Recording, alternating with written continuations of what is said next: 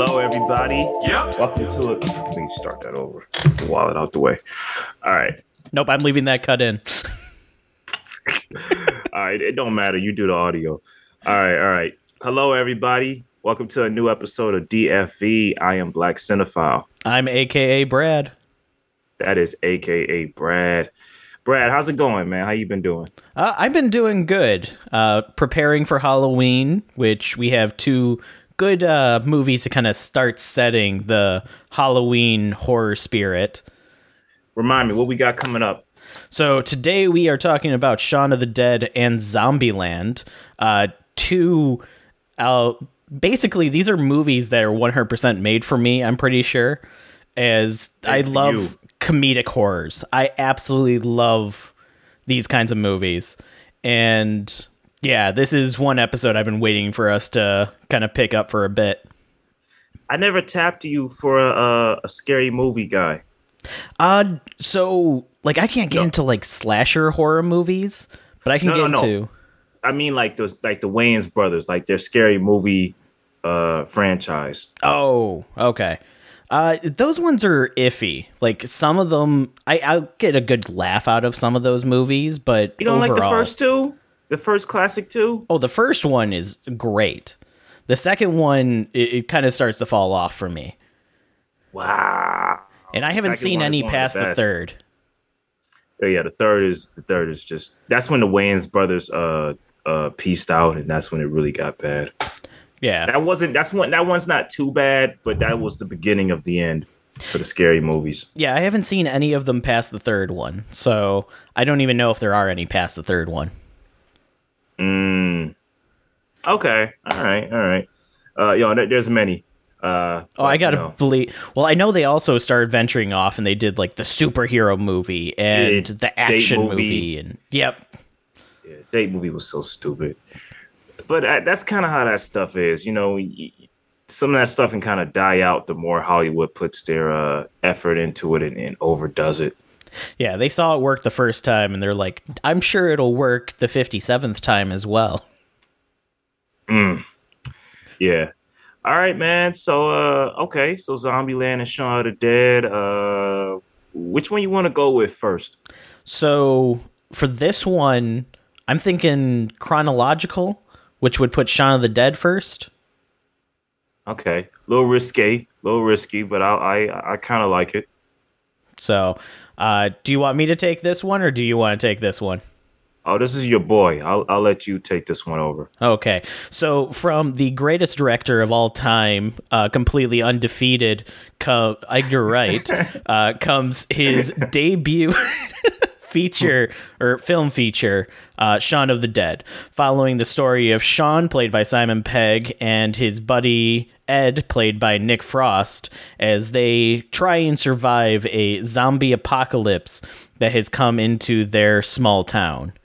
So throughout the movie, they are trying to get to the bar known as the Winchester, and on their way, they pick up Shaun's mom, Shaun's ex-girlfriend, along with Shaun's ex-girlfriend's roommates, in order to get to safety and find a way to get to the Winchester, have a pint, and wait for this to all blow over.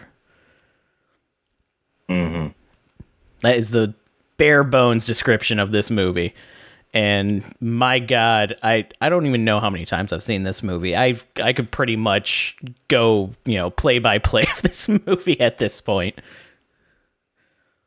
I mean, I imagine you can. This is your boy. No, this is his debut film. It's another film called Fistful of Fingers. I thought it was his debut. That's right. So Fistful of Fingers was kind of a Western kind of parody movie. Mm-hmm. It didn't get a theatrical release, though, if I recall. Oh, okay. It was one that he made. It was what he made prior to working on the show Spaced, which was where he first met like Simon Pegg and started working on kind of the Cornetto trilogy of movies that would end up being Shaun of the Dead, Hot Fuzz, and At World's End. Okay, that makes sense. Yeah, I'll give you a story about when I first saw this film, because this definitely isn't my first time seeing it. I believe it was me and my cousins, who are like brothers to me. We were at my grandma's house, and we just rented a comedy from Blockbuster. She didn't watch it with us, of course, but we said, let's get this. This looks kind of funny. And when we watched it, it took us a while to adjust to the British humor. Mm-hmm. You know what I'm saying? I think my interaction with British humor around that point was like the original Office series, but that's more cringe British humor. Yeah, This it's was a different kind of British humor. Right. This is more slacker British humor. So we kind of had to adjust a little bit, but as the film went on, we started busting out laughing. We started having a good time. You know, Nick Frost was pretty much the main reason before that on first watch. Mm-hmm. You know, he was just hilarious. You know, we just really liked him. And, you know, watching the film on, multiple rewatches, dude, Edgar Wright, you know, I haven't seen his first film that you mentioned, but from this film alone, like, he has a real knack for knowing how he wants every shot to be. Yeah, like, he's a stickler for that, which is one of the reasons why he has some, I guess the contention between him and Marvel occurred with the whole Ant-Man movie is because he writes the movie and he knows exactly how every scene is going to be filmed before they even walk on set. And he makes sure that every scene is filmed exactly how he has it written. So he doesn't do any kind of ad-libbing. He doesn't do any kind of like on-the-fly recording of scenes or anything like that. Everything that you see in the movie was pre-planned, written and everything like that. And yeah, I think that takes a lot. It's when you have an attitude like that and you stick the landing when you do it, that takes a lot of talent. And, you know, he showed great talent from this second to debut film right here, man. Looking back on it today, I still think it's a funny movie. Like it does make me laugh. I don't put it up there with the World's End and Hot Fuzz though. But that's just me. I think with me, this film takes a while for me to get used to its humor. Whereas when I watch World's End and Hot Fuzz, I'm immediately in. You know what I'm saying? This film, like with this main character of Sean, it kind of took me a while to kind of rock with Sean and his like midlife crisis. You know what I'm saying? Yeah, it's definitely more on like the relatable side of comedy where it's going, this is a normal guy. You know, he works a job at a electronics store that he doesn't like. You know, he feels trapped there. He has a stepdad that he doesn't like. He, you know, has two roommates, one of which is a complete slacker who doesn't get anything done ever and basically is just mooching off their friendship. And then another roommate that absolutely hates that roommate. So I think a lot of the great comedy here comes from the characters and not the situation. This is one of those zombie movies that honestly, you could have any kind of event happening that puts them in this situation and it would play out the exact same because the characters are what makes this movie. You know, you have the situation between Ed, the entire movie, as the comedic relief because he just doesn't do anything. When they leave for work in the morning, they come back and he's like, do you like how I cleaned up? Nothing's been done. Yeah, I had a couple beers and I put those away. See, he sold me on the scene where he's in the bar and he's talking to Sean after him and his girl just broke up because she's tired of his, basically tired of his slackerness and, not committing to the relationship and everything, or not committing to put time and effort into a relationship by setting up it was a dinner reservation, right? Yeah, the dinner reservation for the fish restaurant. Yeah, I like how he's talking with Sean. He says, she doesn't like coming to the Winchester. These are very palpable, complex characters here. He goes, what's complex about them? Oh, you see that guy behind the bar there? He used to be in the mob. Old girl over there, she set the world record for what was it? What did he say? God. He said interracial porn loop or something. Like. She was in the very first like interracial porn movie. I just started laughing. He's coming up with different backstories for all these characters, and I don't know if he's lying or not. But the scene is so funny how Edgar Wright does the extreme kind of close-ups on the people with the dramatic music as he's talking, and the whole time Sean is just laughing like we're laughing. Oh yeah. that's one thing that I think Edgar Wright's humor definitely exceeds at is his camera angles and camera work. Like the first scene that we're first introduced to Sean and the entire crew, where it looks like it's just Sean at dinner with his girlfriend due to the angles and everything. And then she starts talking about Ed, his roommate, and she goes, "No offense, Ed." And then it pans to show that he's been sitting there the entire time. Then it goes to Sean talking, and it looks like he's just talking to his girlfriend. And then he starts talking about her roommates, and he goes, "No offense to you." And then it pans and it's just, it's the comedic element of the unexpected with the camera angles that works so well, especially with those fast zoom kind of camera work. I absolutely love it. It's a style that he has perfected, even in this movie already. Dude, I gotta say, man, it's this is a testament to this dude's acting. I love how much Dylan Moran made me hate David. Like, I hated David this whole movie. And, you know, and it's like he's such the he plays the girlfriend prick friend so well that secretly likes the girlfriend. Mm-hmm. Like he does it so well in this movie. Yeah, I love how they constantly put him up with Ed. Like, he thinks himself as like a better person in every way, but every scene that he's in, he's literally doing the same thing as Ed. He's just standing around, not doing anything, pretty much just sitting slack-jawed and complaining about the situation they're in. He has absolutely nothing to add to the group whatsoever, but he acts like he's the smartest person in the group. And it's like, everybody knows that person that just accomplishes nothing, but they act like they're the hottest shit in the world. Mm-hmm. Right, yeah. And, here's the thing, like the person that has most of their life together in the film is Pete. Yes. And, like it sucks that, Pete got bit and Pete's the main one trying to tell Sean, like, Sean, get your life together. Ed is an idiot. You guys are up in the morning listening to, what was it, techno? Techno. He's coming in like, I got work in the morning. Like, he's the only one that's actually like a got it together type of dude. Right. And you can tell that he pays most of the bills in that rent situation they're in. Right. And you could tell the different dynamics between him and Sean towards Ed when he says, hey, Ed, how about today? If anyone calls, you make notes on them calling. Yes? Or no, you take the messages for everybody, not just yourself. Right. And then when he leaves, Sean says to him, like, look, man, you take the messages. He said, are you really going to do that? He goes, I'm not going to do whatever he says. I'm not going to do anything he says. Just, can you do it for me? And that it showed the character dynamic between them well. But, I mean, if you're not there yet, I wanted to comment on the climax. Yeah, we can jump to it. Yeah, man, that scene with him and his mom.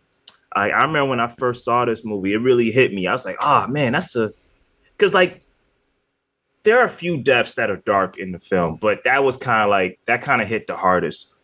You know what I'm saying? Mm-hmm. Him having to like shoot his moms because in the beginning of the movie, they don't have a good relationship. Yeah, they have a very strained relationship, and a lot of it seems to come from the fact that he doesn't have a good relationship with his stepfather. Right.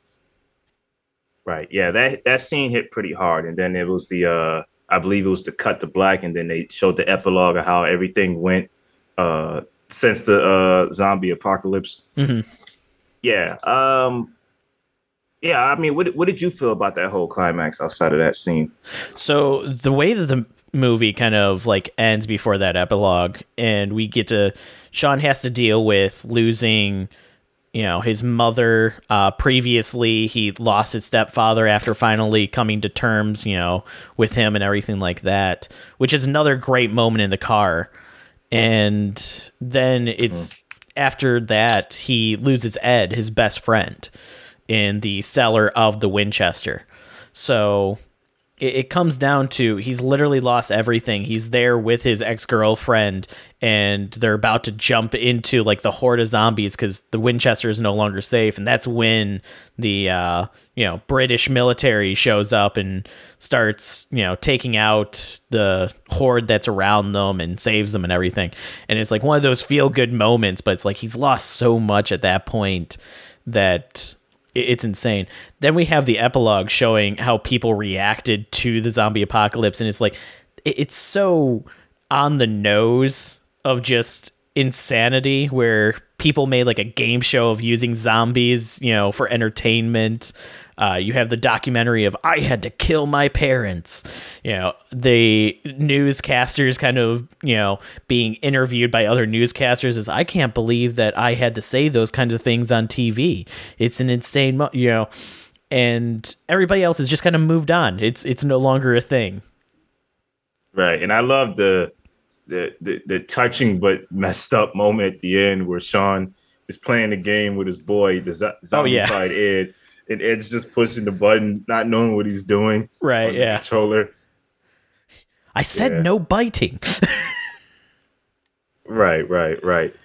I was going to say something else about this movie. This movie, one thing I always remember from it is that it had common sense in that when a zombie apocalypse happens, why wouldn't people just put on, kind of like what Bill Murray did in Zombieland, put on some makeup and just walk around going, and walk slow and act like them. Like that is kind of genius to do. I mean, almost every kind of like zombie movie or TV show has used that in some regard. Was it after this movie? Because I never seen it before this movie. I doubt it, because I mean, even this movie does it very lightly with them just kind of acting like they're zombies with the walk when they're trying to get to the Winchester. So It's not like the full effect of it. I want to say that it might be like The Walking Dead that really popularized the idea of doing that, like the comics. Oh, well, that don't count, man. I'm talking about cinema. I'm trying to think of like what other like zombie movies before this would have like majorly did that, because you didn't have that in. Yeah, I'm not sure. That's a good question. Yeah. I don't know. I haven't seen it in any before this movie. So I may be wrong, but I feel like that was genius of the movie to introduce that and have it be a great comedic moment. Oh yeah. Having them like do their zombie impressions and everything. Right. Especially the one for Sean's mom when she's going through the list and she's just there slack-jawed looking off into space. Oh, that's perfect. You're doing great. Oh, sorry, dearie. I kind of zoomed out there. What were you saying? Right. Yeah, in hindsight, this is still a pretty impressive debut. Overall, I give it a 3.5. This one's a 5 for me. I absolutely love the comedic take of it, the camera work of it, the comedy of it. I don't, like I said, I have no idea how many times I've seen this film, but it's enough that I could give an entire play-by-play of this movie basically from memory. You can give a whole course on it, huh? Pretty much. I probably could give like an hour lecture on just the camera work and the use of like comedy alone to fill the scenes and give character development, because I love this. I've seen like interviews, every like audio commentary and everything that's basically exists for this. Oh wow. Well, I mean, I'm not surprised. It is your boy. Oh yeah. All right. Well, I'm all set on that one. You got anything else you want to talk about? I mean, I could fawn over this movie for another couple hours if you have the time. All right, folks, we're gonna move on. All right, we're gonna. I shouldn't even ask anything. We're gonna move on. Zombieland. All right, I'll take this one over if you don't mind. I'll let you have this one. You'll let me have this one. Okay, so Zombieland. So this is by. I didn't know this was a debut. This was the theatrical debut of director Ruben Fleischer. known for this movie, 30 Minutes or Less, another funny movie, Venom 1. And this basically deals with another zombie apocalypse, and it deals with a main character, a geek, kind of a geeky guy, geeky video game nerd. We call him in the film Columbus because when he meets another survivor of the apocalypse, Tallahassee, played by Woody Harrelson, he introduces the idea of let's not call each other by our real names. No emotional contact that way. So anyway, he is the narrator in this film. He, through a great opening, great montage, talks about the rules of survival in Zombieland, meaning when a zombie apocalypse hits society. And as he goes down to different types of rules, you get these great, hilarious, gory clips of people failing these rules. And I gotta say, before I move on, the way Ruben Fletcher like handles these gory scenes, like the fact that he was able to do it in a comedic way without it coming off disturbing, like that takes talent.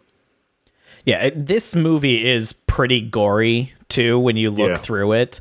And yeah, it is. I haven't seen it in a while. Yeah, it almost to like a disturbing degree in some scenes, but because he always has it kind of coming in as a comedic effect, you don't take it as gory as, say, something from Saw or from, something else. Yeah, I mean, there are some disturbing moments, but I feel like they pale in comparison to the humor effect, is what I mean. It doesn't take itself too seriously. Right. Which is great. So it establishes tone very well. So anyway, Columbus and Tallahassee. Tallahassee is like this, this tough cowboy that really loves Twinkies and is searching across the landscape for Twinkies because he can't seem to find any. They band together and they come across two sisters, Wichita and Little Rock. They're scammers. And they initially take their ride and jack them, but through funny circumstances, they end up being reunited and trying to figure out how they're going to survive this apocalypse. Wichita is trying to take her little sister Little Rock to like this Adventureland, like this amusement park place, because Little Rock wants to see it so bad. Yeah. Adventureland's a different movie that the entire cast is also in. It's just Jesse, right? Jesse's just in that movie. So is Emma Stone, I believe. Nah, Kristen Stewart's in Adventureland. I don't think Emma Stone's in that movie. Oh, okay. I might be mixing it up. But you beat me to the punch. I was gonna make a joke, like pun intended. You beat me to the punch. But yeah, basically that's their objective. And Columbus has nothing left. Tallahassee has nothing left. So throughout the film, they do kind of become a family. That's more so towards the end, but it's really about, these people who couldn't be any more alike, couldn't be any more different, as what I mean to say, coming together as a family and, surviving together in these times. And I gotta say, man, with the great humor, the heart packs a wallop too. Like Jesse Eisenberg, in some films I take him or leave him. Of course, I loved him in Social Network, but there's some films he's in. He was an all right Lex Luthor, but like I can take it. I take his awkwardness sometimes with a grain of salt in some films. In this film, he's perfect. Oh yeah, yeah. For some reason, him in like a zombie apocalypse situation, his like kind of lovable awkwardness, it works out perfectly. When it comes to him meeting new people, when it comes to him explaining the rules that he has, and even his like cowardice to jump into situations. Like one of his rules being don't be a hero, meaning don't be the one that's going to try and show off and do something. Let somebody else show off because that's how you survive. Yeah. I love that too. And I feel like this whole cast, like these main four cast members I think Abigail Breslin is kind of, when it comes to chemistry, you see it with Jesse, Woody, and Emma. Abigail is a little weak, but even as a weak link, she's still pretty good with the cast. Right. I just think I don't think her comedic timing is as great as everyone else's, but she meshes well. She holds her own for her little small role as the little sister. I think the chemistry here was off the chart, man. Like, and I Woody Harrelson had me cracking up. Him and his interactions with Abigail Breslin had me cracking up. They go into Bill Murray's house, and she's like, I don't know who that is. Hey, I never hit a kid before. Right. Like the way he says that and just pauses. I think the scene is also great because it's like, we're in the house of Bill Murray. Who's that? Who's that? That's like saying, who is Gandhi? Who's that? Look, I've never hit a kid before. But oh, that's the line. Oh, my bad. Yeah. My bad. Well, still, it's pretty funny. Like the way he just says that just plainly. Like, yeah, I never hit a kid before. The scene where they're in the souvenir shop. He comes up to Columbus. He's like, you trying on perfume? And then he smells him. He goes, hey, good luck, Petunia. And he turns around, just plays it in his neck. And then Woody gives him this mad dog stare. And then Jesse's like, I think you're a great human being. Let me just say that off the rip. I was like, this is so funny. Like, you had to have the right actors to pull this movie off. Oh, 100%. And yeah, the chemistry between them works out because, even though you have, the Columbus and Tallahassee's kind of like interactions with each other as like the scared little kid and like this badass zombie survivor that's not afraid of anything. And yeah, they bounce off of each other perfectly in a way that they get along well. Even in the beginning of the movie, when they first like are introduced to each other, they're like having this standoff, and Columbus kind of just does like the hiking symbol, the thumbs up, and he's like, yeah, get in the car, come on. And then later, when they're like stopped for something, Tallahassee's like, I didn't used to get headaches before me picking you up. yeah, they got great lines in this movie, man. I gotta say, the most funniest scene to me is really the Bill Murray scene, dude. Oh yeah, like Bill Murray himself steals the show. Like I love it how. Now, mind you, when I first saw this movie, it was before I saw Ghostbusters. So I didn't quite get the joke with the chandelier when I first saw the movie. But now that we did our episode, like that scene is even more hilarious to me. How they're acting out the scene with the chandelier.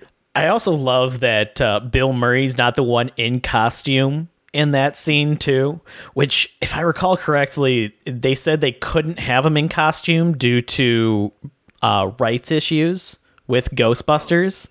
Oh, wow. Which is why he's not in the costume in that scene, which I find even funnier that they were like, no, we're still going to do the scene. We're just going to have him hold up like a dustbuster and holding like a backpack, just a standard backpack on or something. Well, it's Sony. Isn't Sony like kind of part of Columbia Pictures? I don't know if it was at the time or if it was something else, but I remember them saying that it was a thing where they couldn't have him in the Ghostbusters costume during that scene, which is why Tallahassee is the one wearing the costume. Which I think even works better because he's such a super fan of Bill Murray that he would be the one going, oh, I want to wear the costume. I want to wear the costume. Right. He's quoting films. He's quoting movies to him and stuff when he's talking to him. Oh, yeah. Yeah. I really liked how I like how it all comes to a crescendo when he goes up to like Tallahassee and Little Rock watching Ghostbusters.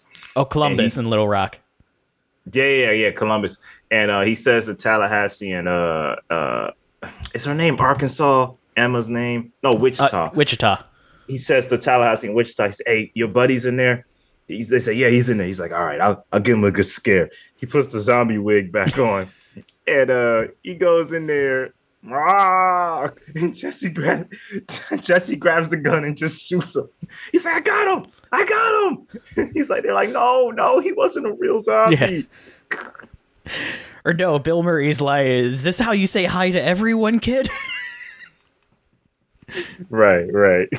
Oh yeah, the whole thing with Bill Murray, how they like play up the jokes of leading into his house and, all the references to everything in his career, him being alive and being a zombie. Even at the end when he's dying and they're like, do you have any regrets? Probably Garfield. Hey, he makes some.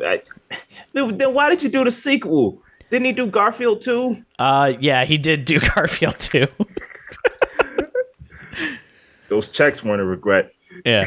I have a feeling it was probably, they were like, but we'll give you an extra 0 at the end of, the check if you sign on for the sequel. Then he probably goes into Garfield mode. Well, if you say so. Yeah. On the phone with his agent. Yeah. Yeah, that's funny, man. I like this movie, man. It really is one of my favorite comedies of all time, dude. Like even with the final showdown at the amusement park, I love the action of it. Mm-hmm. I love how Tallahassee is just taking out all the zombies. Like the camera work in that scene is awesome. Oh yeah. Like how he goes from like, running to shooting them down to like going on the one ride where you're swirling around and he's holding on to one of the things, shooting people. Then he goes in the actual cart that goes around shooting people while he's in the cart. Oh, the roller coaster. Yeah. Yeah. He's in the roller coaster. I said cart. And then he ends up in that like the prize booth. The prize booth. Yeah. And yeah, man, that whole thing was great, dude. That prize booth reminds me of a Grand Theft Auto Vice City mission. You might know the one I'm talking about when he's in the mall and they're shooting that movie up with the zombies. Oh, yes. Oh, yeah. Wow. I need to go back and play that game. I missed that game. Yeah, that just took me way back. Yeah. But yeah, man, I love that whole scene. And then Tallahassee, not Tallahassee. I keep getting their names mixed Columbus. up. Columbus stands up against the clown, and that clown looks horrifying. Oh, that clown was terrifying. Like, even on just regular, zombified clown has got to be like one of the top like horror icons of any movie. You haven't seen Terrifier, have you? No. You wouldn't say that then. Oh.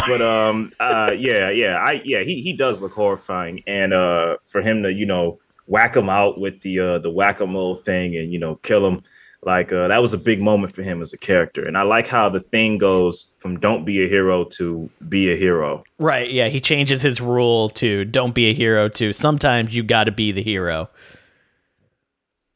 It says those words, or it just says be a hero? No, it just drops the don't, and it's be a hero, but he says sometimes you got to be the hero.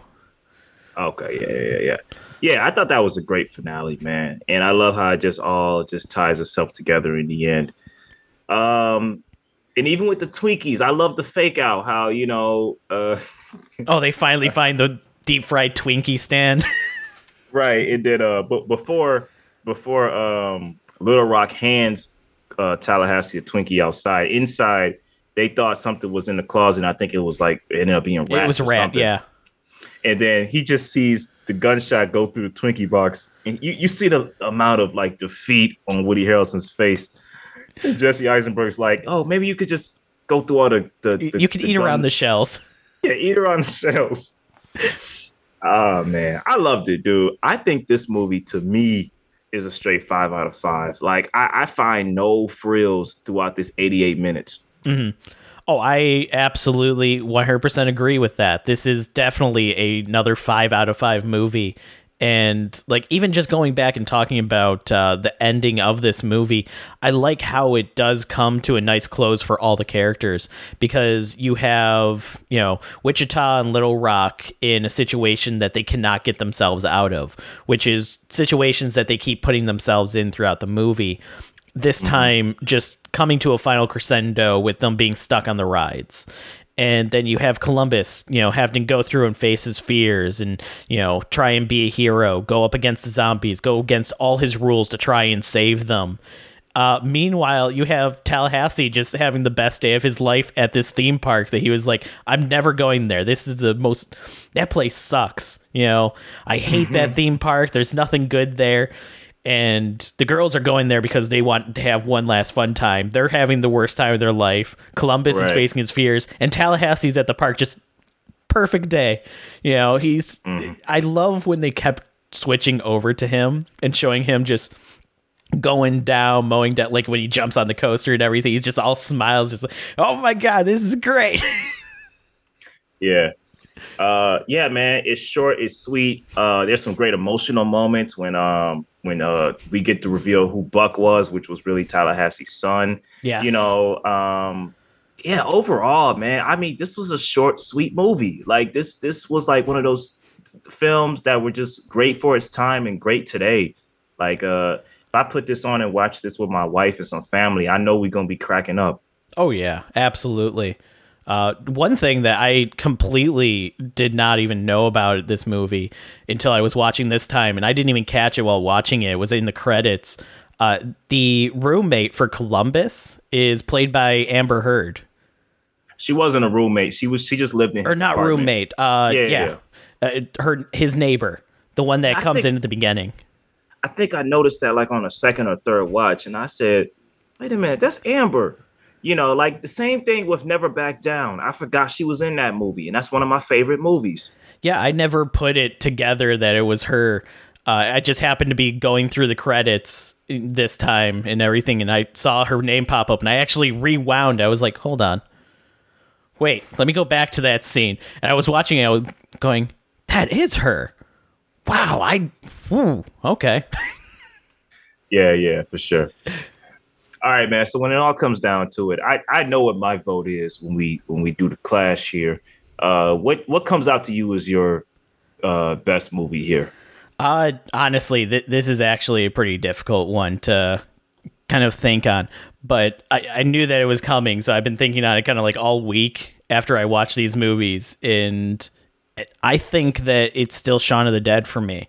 Because just the camera work, the comedy, and everything. Like, British comedy, I know isn't for everybody, but I love it. Ever since I got introduced to Monty Python, it's just, I absolutely love British comedy. And yeah, Shaun of the Dead just completely works for me. Like I said at the beginning of the podcast, both of these movies, I'm pretty sure, were made exactly for my taste in movies. And I love it. You are the ideal audience. Right.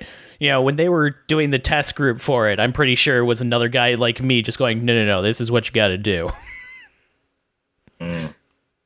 Yeah. I can picture that, man. I can picture that for real. Like, these are a great set of movies. I was looking forward to this one. Yeah. Any excuse I have to put on a good zombie comedy, I'll take it. You know what I'm saying? Oh, yeah. Yeah. So, what you been watching lately, man? So I have actually just kind of gone back just because we were watching these, and I decided to watch the Leprechaun movie again. With the one with Jennifer Aniston or 2? Because 2 is the best one from what I hear. No, the first one. I got to watch the second one again. But I kind of just threw that on after this movie, or after I think I watched Shaun of the Dead. I was like, yeah, I'm going to just keep going. What's another good like horror comedy kind of thing? And I just threw that on. And yeah, I still love that movie as well. I will say that. But yeah, outside of that, I caught up on the Harley Quinn show that's on HBO. That's pretty much it for me, like this week. I keep hearing a lot of rave reviews about that. Does it buy into the hype? I mean, not buy in, but like is the hype justified, or is like, it's all right? I think the hype is justified on it because it does a very good like parody of comic book kind of characters and everything by grabbing them at like their core of the character and making it into a joke. Like you have Batman's Bruce Wayne is just being a complete idiot, but he's just so headstrong about everything. He just continually barrels in head first on things. You have the Joker just kind of coming off as like a bad ex, kind of thing. Like it jumps into stereotypes for these characters and it plays with them hilariously. Okay. I got you. Hey, have you watched Atlanta yet? I haven't gotten into it yet. I have. I think I'm caught up onto the latest episode. And yeah, this season is absolutely hitting it. I love it. Okay. All right. I will get to it. I've just been slacking a little. Guess what I saw in the movies, man? Now, this one is something everyone's been waiting for a long time. A lot of critics have been raving it. It's gotten a little bit of a controversial, reaction. I saw Lyle Lyle Crocodile. Really? I don't know what the critics are saying. I just wanted to see your face. I went and saw that movie, man. Really? My wife wanted to see something feel good, and I said, "Why not?" Not bad, man. Not bad. It was charming. Um, I mean, it's a singing, it's a singing crocodile. I was with the gonna voice. say that's like a family picture kind of thing. Like I was expecting you to say that you saw the what was Don't it? Worry, Darling. Yeah, Don't Worry, Darling. You're just like, yeah, I just saw a dancing crocodile movie. He was singing, not dancing. Oh, I'm sorry, But, singing crocodile movie. Yeah, get it right. I wouldn't see. I don't want to hurt the lore of crocodile. this movie. Right. Yeah, man, I thought it was pretty charming, man. It was pretty funny. I mean, it wasn't amazing. It was far from bad though. It was a pretty solid like family movie. Dude, I didn't know how funny Javier Bardem could be. Like Does he he's voice pretty Lyle? No. He plays a down on his luck magician that first adopted Lyle Oh, okay. because he was looking for like the next big magic trick, and a crocodile that could sing. He adopted him, and the whole thing about the point of the movie is that Lyle he's shy. He doesn't want to sing in front of large groups, but he sings to himself when music comes on because I don't know science. You got to turn your brain off, but it's a Wait, you got to turn your brain off for the animated crocodile singing movie? You're telling me it's not termed into reality here? Of course not. Dude, there's a funny scene. And the movie kind of knows how silly it is. They're going to I think they're going to like a football game, and I think the name of the team is Crocodile something. Anyway, they're just walking down the street with Lyle, and they're like, aren't they gonna think he's real? No, they'll just think he's a believable mascot. And like of course no one says anything, but it's like you just gotta laugh at moments like that. But it's a pretty charming movie, dude. But Javier Bardem was pretty funny in the movie. I gotta say, he kind of stole the show a little bit. Cause like when you think of Javier Bardem, you think of No Country for Old Men, which wasn't nothing funny about that movie. Right. But like he actually gave me some laughs in this movie. Like the whole cast is pretty good. Constance Wu, my man from True Detective, I forgot his actor name. He was in the third season. But yeah, the whole cast is pretty good. Shawn Mendes, of course, has a great singing voice. I would suggest watching this when it comes to streaming if you got time or you're with, your nieces and nephews or something. Okay. I So give it a 3 out of 5. 3 out of 5 for Lyle Crocodile. Yeah, solid 3. I mean, I enjoyed it. It was a good time. Have you gone to the theaters to see Clerks 3 yet?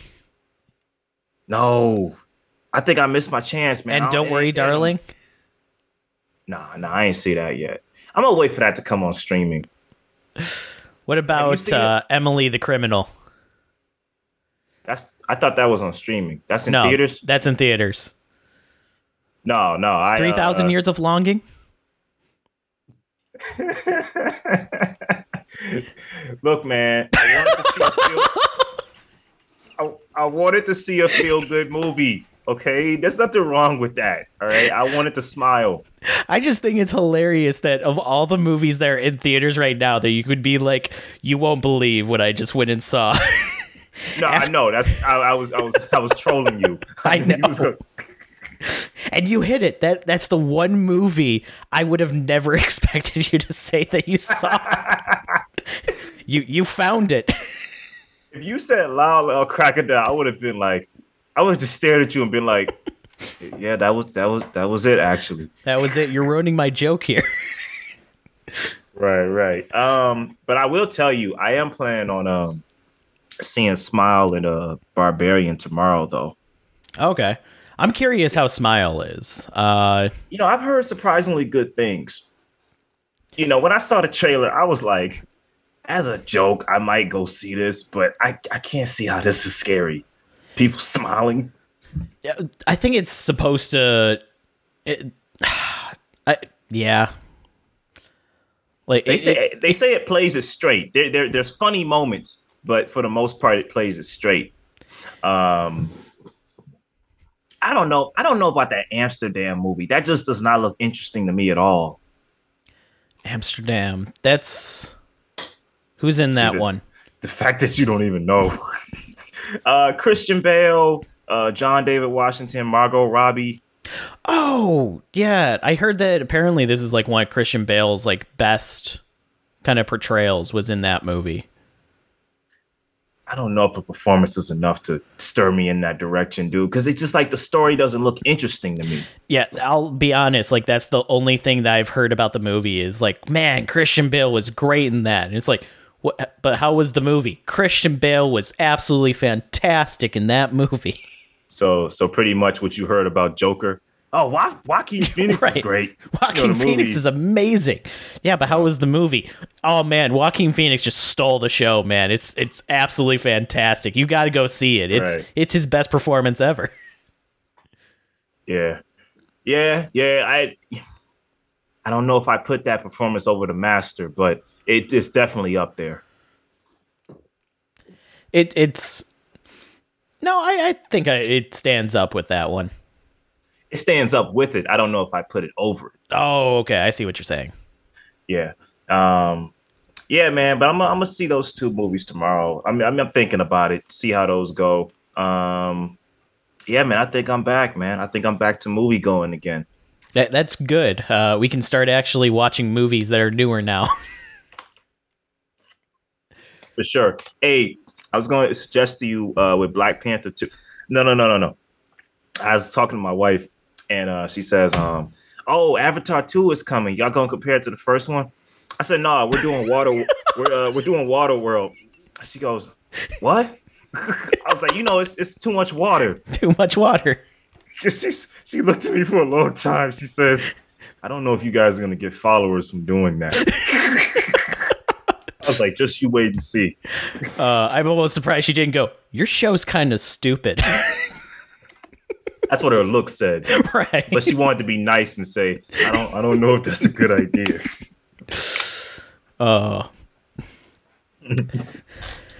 So funny. But that's it for me, man. I've just been reading The Wheel of Time, and that's pretty much it, man. I ain't really been caught up on any movies or TV shows. Yeah, for me, it's been just easier to pop TV shows on and kind of catch like an episode here and there than watching movies because just so busy lately. Now, did you and I talk about Final Space? We did. I don't remember if we talked about it on the podcast or not, but about it getting canceled? Yeah, not only canceled, but basically being pulled from existence because the Blu-rays are out of print now. They never even started the printing for the third season of the Blu-ray. It's already been pulled from HBO Max, which was the streaming platform for it.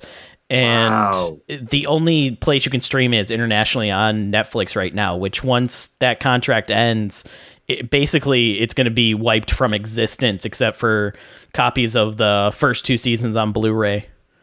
I can't lie. We kind of should have saw this coming. When you get things streaming, you got to understand that there is a licensing that goes on. And it's like... Well, it's not even a licensing thing for this one because, yes, for the Netflix International, that's a license. But HBO Max owned it. HBO owned it. Time Warner owned it. And they decided to take it off and use it as a tax write-off. So a CEO could get a bigger bonus at the end of the year. Right. Now, I understood what happened. So let's say I get a film on Blu-ray and I have the the Movies Anywhere thing on it where I can upload it to Movies Anywhere. So let's say I lose that Blu-ray copy. If Movies Anywhere, if DreamWorks says we no longer own Shrek, does that mean I lose my copy on everything? It could be. It's one of those things because if I recall, a lot of those contracts for like Movies Anywhere and some of those things, they're out like 20 years or something into the future for their license for it. So if DreamWorks decides to go, yeah, we don't want to put Shrek on Movies Anywhere anymore because we're going to go with Amazon's new, streaming service that's plugged in directly into people's brains through microchips instead. That's crazy. And it might be gone from there. We're in a weird time right now where the licensing for that kind of stuff was thrown together very quickly to meet a demand for a market, and they didn't think longevity for it. And we'll see kind of where that goes in the future. We did talk about this. I remember now. Yeah, somewhere, somebody has like 500 DVDs saying, "I knew this day was coming. Y'all didn't. I told you guys so." Y'all didn't want to listen to me. Like holding them in the cradle. Now see what's happening. Yeah. It's almost like the people that are holding on to like the VHS release of Star Wars going, "Look, it's the unedited version. I've been holding it this entire time. I'm not the crazy one. You're the crazy one." It's the original negatives. Right. Oh, man. Yeah, I mean, what are you going to do, man? It is what it is. Was it a good show, at least?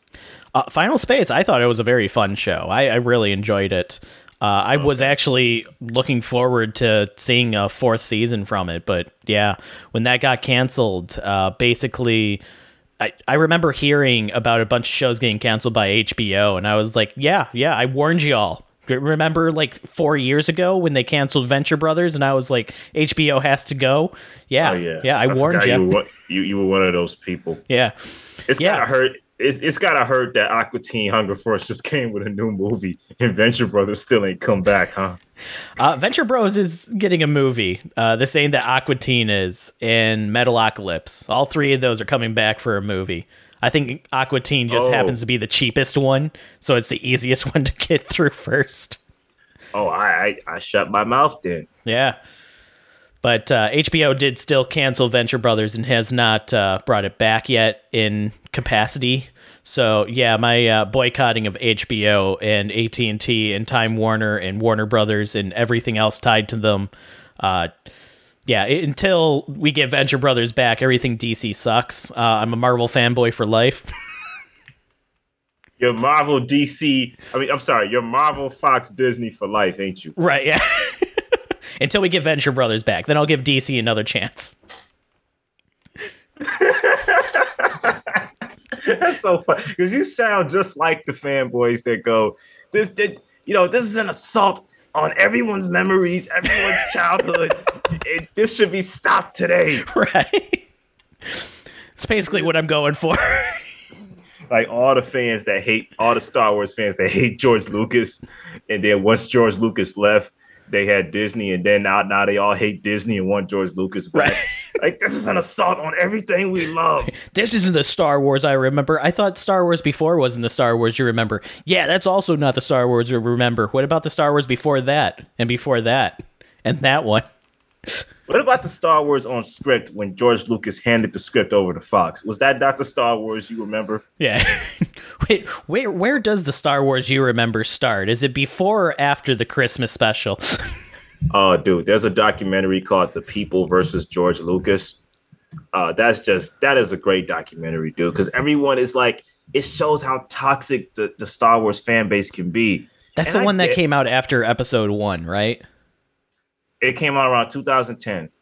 Oh, okay. So that was after the entire pre-trilogy. Right. Now, I get that you love something so much that the creator can kind of mess they can make choice. It's their work, it's their art, but they can make choices that doesn't connect to you as a fan. And you can be like, dang, man, like I like this character. Why did you change this character? Han shot first. I get it, but come on, man. It's a movie. Mm-hmm. So Lucas is just a strange kind of case for that kind of stuff because his philosophy on movies is a movie is never done. It can be released 10 years ago, but it's still never done. And It's a weird philosophy to have. And I think he's one of the only directors that I've heard say something similar or to even go back to their previous work and tinker with it. Francis Ford Coppola has done it. Has he? Yeah. He tinkered with Godfather 3, The Cotton Club, and I forgot another one. He might have touched... Apocalypse Now has many cuts. Oh, yeah. Yeah. I think that holds like a Guinness World Record for most kind of like cuts of a movie that are released to the public. Yeah. Each of the cuts are great, but it's like, you don't need to make that many cuts. It's like, The movie's good on its own, but yeah, he's done that. Yeah, but it's still a rare thing for a director to go back on a movie that they made years ago and still be working on it or adding to it or taking away or updating it. And so, yeah, it brings up a lot of controversy with fans that are like, this isn't the version I grew up with. And it's like, yeah, you're right. It's not the version you grew up with. It's the new version for a new generation. Exactly. Like, I don't like Jar Jar Binks, but I understand he's for the kids, you know? Yeah, I mean, I may have I was kind of young when Phantom Menace came out. I didn't think one way about Jar Jar Binks one or the other, but I didn't mind him. Yeah. You know? Yeah, man, it's like here is the encapsulation of the entire documentary. One guy is in the beginning talking, it's a British fella.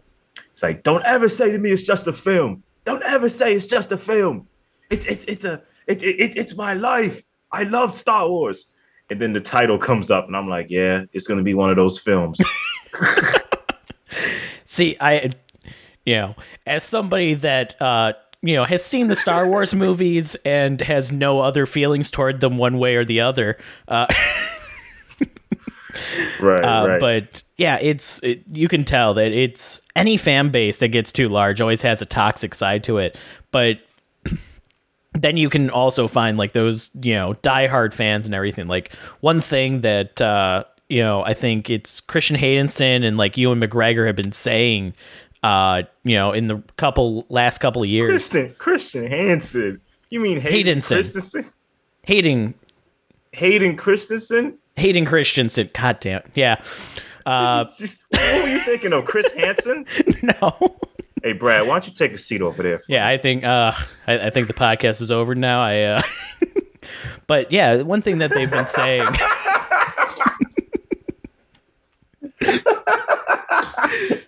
I'm sorry. Go ahead. But yeah, one thing that they've been saying lately is how, when they were first making the prequel trilogy, there was so much hate thrown at them because it wasn't the Star Wars that people had grown up with. And now the people that grew up with that Star Wars are the ones that they're seeing come out and be like, you are my Star Wars. So it's definitely a generational thing when it comes down to it. Kids are growing up with the Mandalorian. You know what I mean? Like, It is what it is. I mean, I think pretty much everybody in the Star Wars community loves the Mandalorian, though. I've yet to hear somebody go, I don't like that show.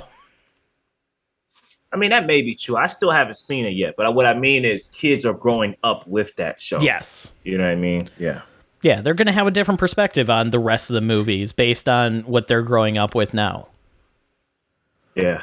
All right, I think that's a good cutoff time here. I think we covered a myriad of topics, including our two highlighted films. But all right, y'all, we will catch you on the next one. Take care, like, share, and subscribe. Thanks for joining the chat, and goodbye.